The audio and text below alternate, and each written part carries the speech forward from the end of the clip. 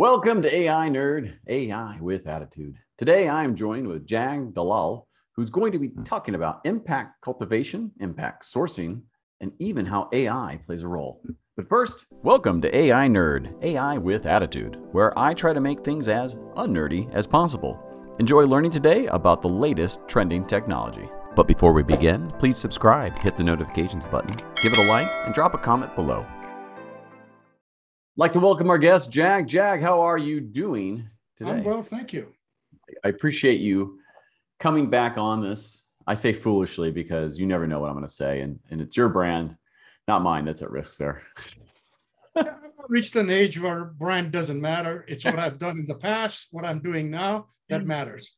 So, I love your segues, because now I can talk about it, because you've written an article on impact cultivating and how it impacts. It's cornerstone of impact sourcing. There's some technology plays we'll talk about, but first of all, just from people who don't know who you are, give a little background and then maybe lead into what is impact sourcing. Okay, well, I have over 50 years of experience, mostly managing information technology for large companies. Xerox, the Technology Carrier Corporation, was a partner at PricewaterhouseCoopers. And there I was one of the founding partners of their business process outsourcing practice. Been very active in the field of outsourcing, in the field of strategy, technology management. And for the last few years, I've kind of reached a stage where I think it's time for me to give back to the society. And I picked the topic of impact sourcing, making a difference in the life of people, as sort of my new journey. And so now I'm really engaged in really talking about that, a lot more than anything else. As you already know, I was one of the founding members of International Association of Outsourcing Professionals, and I got recognized and elected to their Leadership Hall of Fame for my contribution. But that's all in the past. And that doesn't mean a damn thing when we are talking about the people who can benefit from my experience, from the experience like people like us, who have succeeded in life. So with that, let me answer the impact sourcing question you asked. The companies in recent times have some of them even more so than others, are becoming very social responsible. They're thinking in terms of not just making a difference to their customers, but making a difference to the society, making a difference in the lives of the people they serve, lives to the people that are near. So one of the things that they've really gone after, and like I said, some companies, it's more of a slogan than it is really meaningful, is what they call impact sourcing. What that is they are now sourcing products and services from the community, from the organizations, for the companies, where there is a difference in the society they make through their location, through their employment, through whatever they do in that area. And so companies can take credit, in a sense, of having made a difference in the lives of the people from whom they buy services. This is not a charity. It is not something that they do at a cost lower. They're doing it to really make a difference, but they are looking for competitive people. They're looking for people who can provide the service competitively. And that's what the term impact sourcing comes from, that they are doing sourcing services and products where it does make an impact in the society. I did write an article on impact sourcing in the past, and I'm actually in the process of writing another article of how do you really analyze, how are you making an impact in the community? Because sometimes people are sort of at the very high level saying, I'm making an impact, but not really as such. And so I just want to dig deeper into it. But that led me to writing another article that you referenced called Impact Cultivation. So, I mean, so impact cultivation, is, I think you named it the cornerstone of impact sourcing.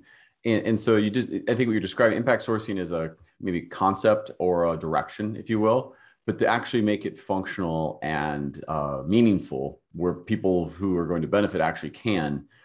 Fair to say that the cultivating component of that is kind of the starting block, if you will, or the cornerstone as you described it.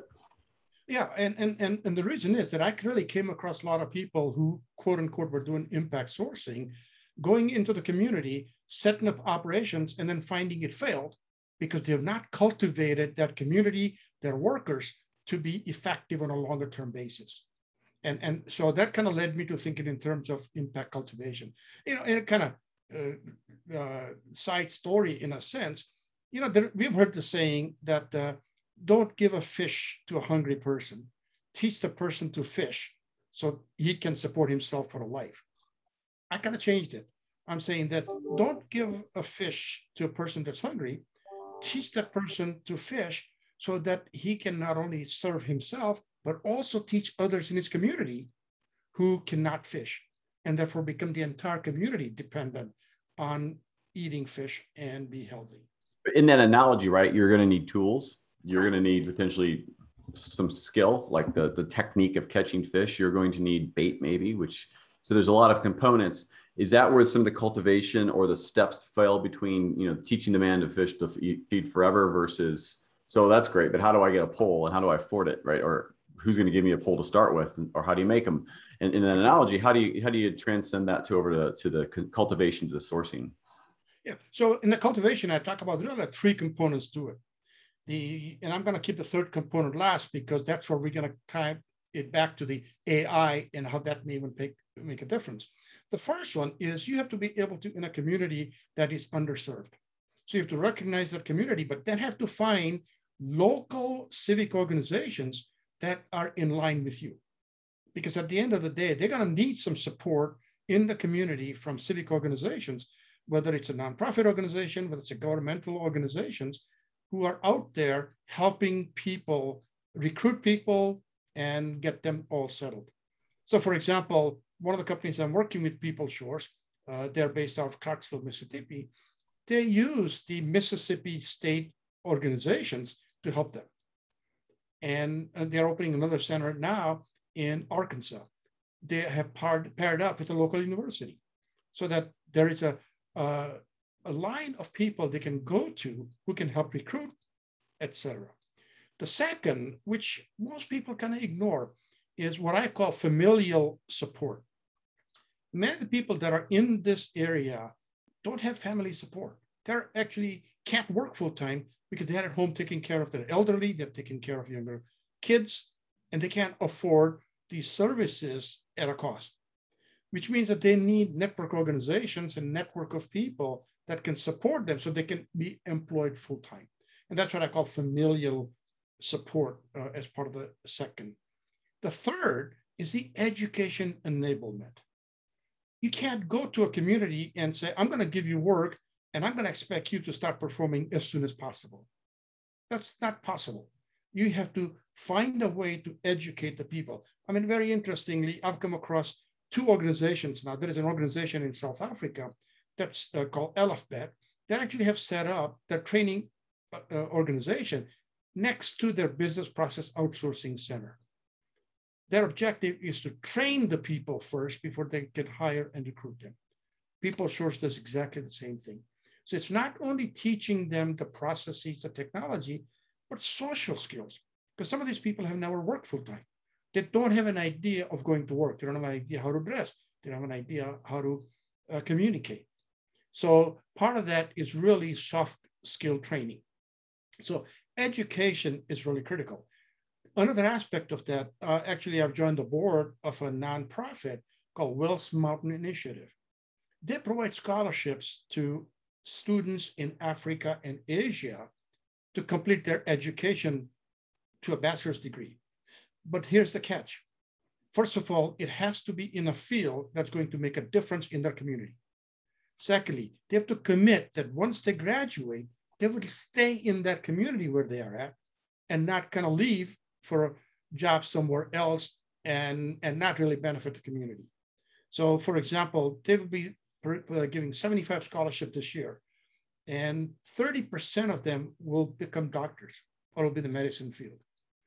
In Africa, in Asia, there's a dearth of it. So now you said they're going to set up an operation in the local community with their degree. That's going to make a difference. Now you can go buy a service from that community, knowing that that community will have adequate medical support should they need it. So in impact cultivation, it's really going beyond just giving the work and expecting them to perform at the highest level without any support, without really cultivating them through proper recruiting, proper training, and really providing civic and family support. You know, what you're describing sounds like an initial investment load from somebody who's typically the funder of that.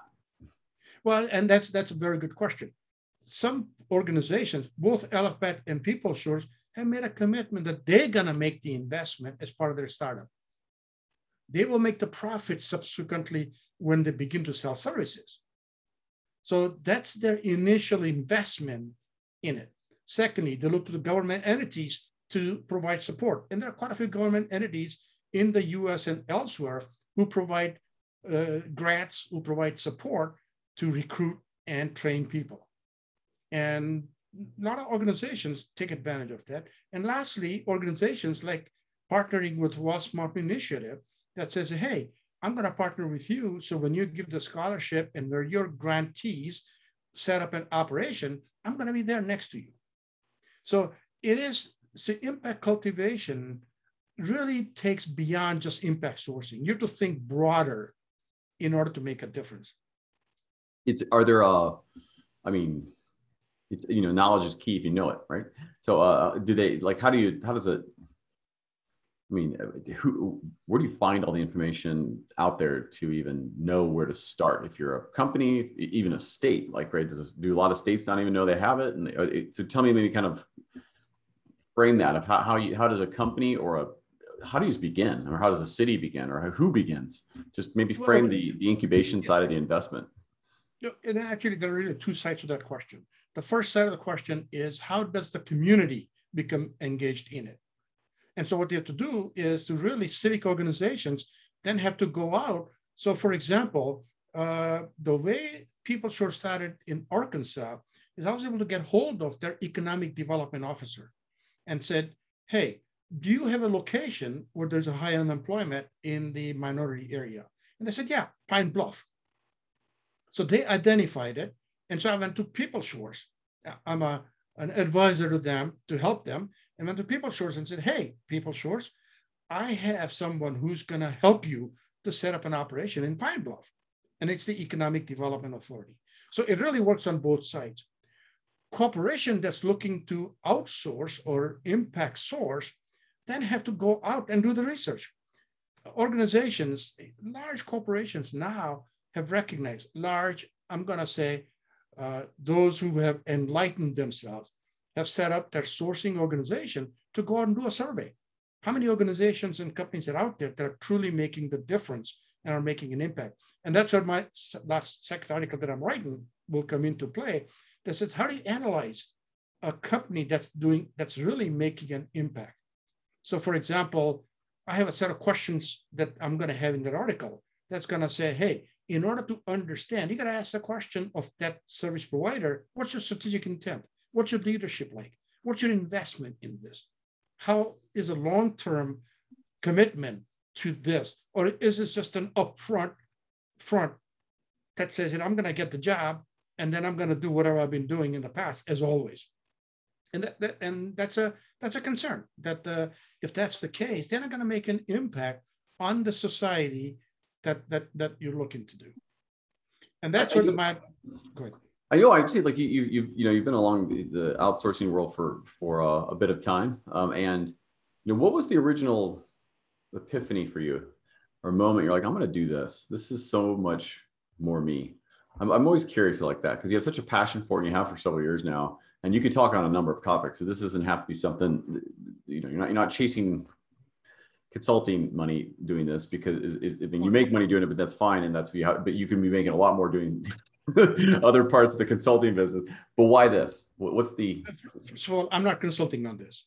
I have no interest in consulting. I have no interest in charging for it. So if there are people out there who are going to listen to this and say, hey, I need to learn more, absolutely, they can reach out to me, knowing that I'm not a consultant that's out there selling my services. I'm going to give you a hooky answer to this. Really goes back to my family. My great-grandfather in India had set up a school in a local area. My sister in India had set up an NGO, a non-governmental organization, to really educate women in rural areas in the lives of managing finances and managing small businesses. So for me, it's been in my blood from way back when. I've been involved in a lot of nonprofit in the past, but nothing as a commitment to it. So in the last 4 or 5 years, when I decided that I'm done consulting, I'm done working for somebody, I decided that I'm going to spend my time really investing my energy, my knowledge, my experience, and more importantly, my network to organizations who are making a difference. And that's why I've joined Helping People Sure. That's why I've joined Wealth Smart Initiative.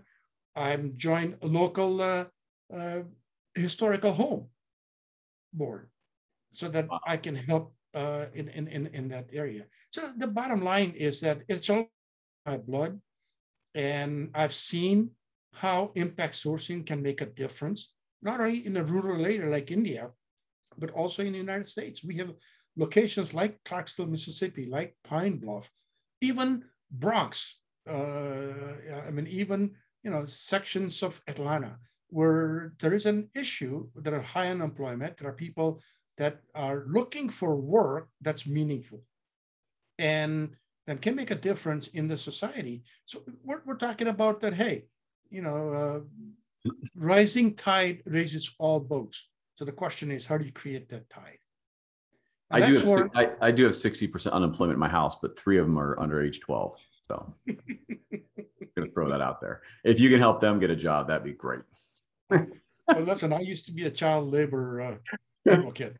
My kids were working when your kids say. I mean, they're working. They're just not doing it very well, and they argue every time they have to do it. And there's no impact at all to that. Well, you have to cultivate them. I need to cultivate them. You have to cultivate them. I like a lure. I dangle fishing. Like, you're not going to go fishing unless. And so, hey, listen, you had teased it because this is the AI Nerd channel, and right. I have to know, how does it didn't have to be AI? How is AI playing a part in this, if at all? Very good. And in fact, that's going to be part of my article that I'm going to talk about. Again, we're not going to talk about creating jobs that have dead end. We're talking about technology is changing a lot of industries and professions. By the way, there's another talk that I give to conferences and clients for a fee, by the way. That's the only time I'm when I talk about how technology is changing professions and industry. So we don't want to have impact sourcing and teach them how to take call center calls, simply because call center calls are going to be going away as the technology changes and as technology eliminates and disintermediates those jobs. So the issue is, what do you want to teach them? You don't want to teach them low-end skills that's going to be eliminated. So yeah, you made an impact current year, maybe 2 years, and then it'll be gone. Another example I can give is a Caribbean country, and I was familiar with this 25 years ago. A Caribbean country had made a huge investment with airlines to key punch airline tickets. Remember those cards we used to have in the airline tickets? They set up an operation in that Caribbean nation to be able to key punch, and there are thousands of people employed. And they said, oh, what a great thing we have done. Well, guess what happened? It's no longer necessary. There are no more cards. There are no more card punching required. All of those people are out of job. So that leads me to kind of say that what we need to teach these people and making an impact are the technology and skills of the future, current and future. AI is definitely a part of it. So for example, PeopleSource have taught all of their staff in Clarksville, Mississippi to write bots, to be able to do things that utilizes software, AI Anywhere, to be able to do their work. So the whole idea is teach them languages, teach them things that don't get eliminated as technology changes, and you're back to where they were. Not only that, it'll be even worse because now they've seen the other side, and all of a sudden their job is gone, and they're unemployable. An example that I always give, don't teach someone to drive a car to deliver pizza. Because remember, in Houston, Domino already is delivering pizza using robots. Didn't know that. That's kind of cool. Oh, did So, robots driving the car? so the whole idea is that AI, of all aspects of AI, data analysis, which is part of AI, analytical, teach them analytical tools. There are so many jobs available in that field that can make the difference. And that's where my education enablement comes into play. When I talk about Wealth Smart Initiative, that's where they're focusing on the skills and talent of the future, physical, the medicine field, engineering, social services. So these are the kind of things that are educating them that can last for a longer period of time, make a difference, not only on themselves, but also in the community they're in. Are you That's seeing why AI Yeah. is a very much part of it. Have you seen an increase because of the future of work, of more remote work, an increase in the interest in not caring where people are sourced from, so globally or rural or wherever? Is this helping, or has that had an impact on how this is forming, I guess? Well, it's interesting. It's helping and hurting in both ways.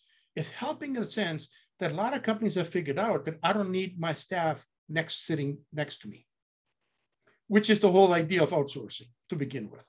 And that's been around for decades now, that when you outsource, the job goes somewhere else and the job gets done and it's not an issue. So this work from home, so to speak, has kind of educated some companies who were reluctant.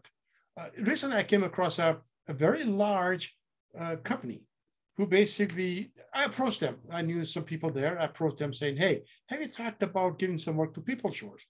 Well, we need to have those people in my facility because that's how we operate. So there are some companies out there who are not quite on the board yet. However, this whole area of work from home, remote work locations has really encouraged them to look at, gee, I can actually give the work to somebody else in a location that's somewhere else. That has to be secure. That has to be, I can count on it. And that's again, part of the impact cultivation. But yeah, it has really promoted that thought process that you can give work to somebody in Africa. You can give somebody to work in South Africa or in Pine Bluff, Arkansas, or Clarksville, Mississippi. And you're not just focusing on US then too. So you say that this is something that's a global in nature. So, don't just think states or North America, like think globally of how you can either you set it up in the US someplace or someplace else, the same kind of mechanisms, different complexities, I'm sure, exist to enable this to actually go to scale and work. So it's not just a US thing. It's the short answer to that. Listen, I've been a globalist all my life. I think not just in terms of a country or state, local, city. I think in terms of where can it make a difference? And that difference doesn't have to be locally. But at the same time, we can't forget that even in the United States, there are a whole bunch of people that are unemployed. There are a whole bunch of people that don't have enough to eat. So it is both. It is both that we still have to, think globally, act locally. Yeah. I say think globally, act locally, and then also act globally.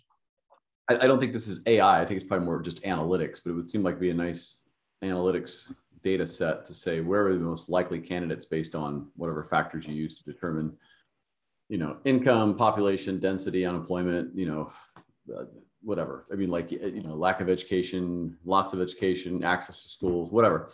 I think there'd probably be,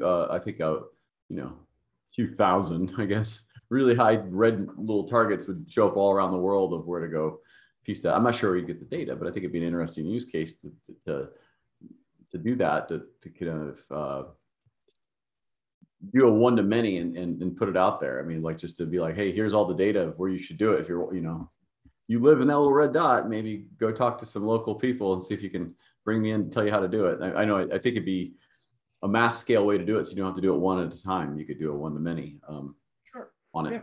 Yeah. And like I said, as we look at the impact sources company, look at it, they should not be narrow-minded. Just like I said, hey, Why think about New York City? New York City is very rich. No, not the entire city. When you look at Bronx, when you look at the areas, they're just as bad in unemployment, and it's just as bad need for impacting that society as it is in downtown Manhattan with the financial district.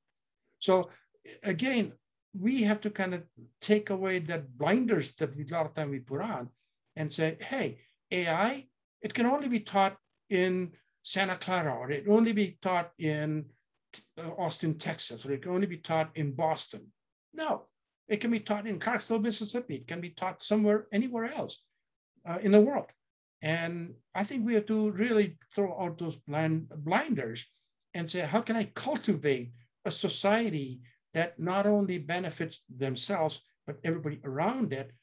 And as a whole, rising tide raises all boats. Hopefully it doesn't kill everybody on shore too, though. It didn't get on a boat. But different discussion and different metaphor, but I think we get it. So give me the takeaway. What's the top 3 things on impact cultivation that you got to know? What are the 3 one-liners? Understand your community. Understand the community that it needs the impact, not just the people that are going to be employed, but all of the ecosystem around it. The second thing is investment so that that impact is longer lasting than just one short-term impact. And a third is an ongoing commitment to making the impact and not a one-time deal that you can put a press release, say, I did this and I'm all done. I think those are pretty solid. Will you, when are you speaking again, or where are you speaking on this topic? Either it be live or online live, I guess, as well. For example, a totally different topic, but it related. I'm going to be speaking locally here on impact of technology changing professions. And the reason is, I want to bring everyone's attention saying, hey, some of the professions are going to be going away. You have to look beyond that of what it is right now and then kind of go through it. There are a lot they're going to change. They always do. Technologists tend to I think, generally just be flexible because of the nature of technology to be able to do it. But and another one in the fall, I'm going to be speaking at a client event, private client event, who are actually very focused on impact sourcing. And they want to bring some of their customers to listen to this, because when they go their services to their customers, they want to also include them in their ecosystem supporting their impact sourcing activity. Wonderful. So I'm going to be speaking at a private event in that one. It's nice to see that pick it back up for you again. So now that people are just not caring about COVID, I'm not saying it's not around anymore, just not caring much to more speaking. I will definitely drop all the links for you, but if someone wants a copy of this paper or these articles, where's the best place to go? Reach out to you or reach out to me, either way. All right, we'll make sure of it. I really appreciate, as always, your time and allowing me to, I get to learn new things. I get to sit here and listen, which is great because most of the time I'm doing the talking. So thank you for doing all the talking today. My pleasure. And thank you for asking me. As you can see, I bleed impact cultivation. You do. That'd be a great graphic right now, but I just don't have the budget to create that. Well, I know an impact sourcing company that can do it for you. I will take you up on that. Probably that'd be actually very interesting to do the whole production through there. So I will actually follow up with you on that. Thank you so much. You have a great day. Take care. My pleasure. Thank you very much. I hope you enjoyed the video today. Thank you for listening, watching. Please subscribe, turn on notifications, hit that like button, and drop me a comment below. AI Nerd, AI with attitude.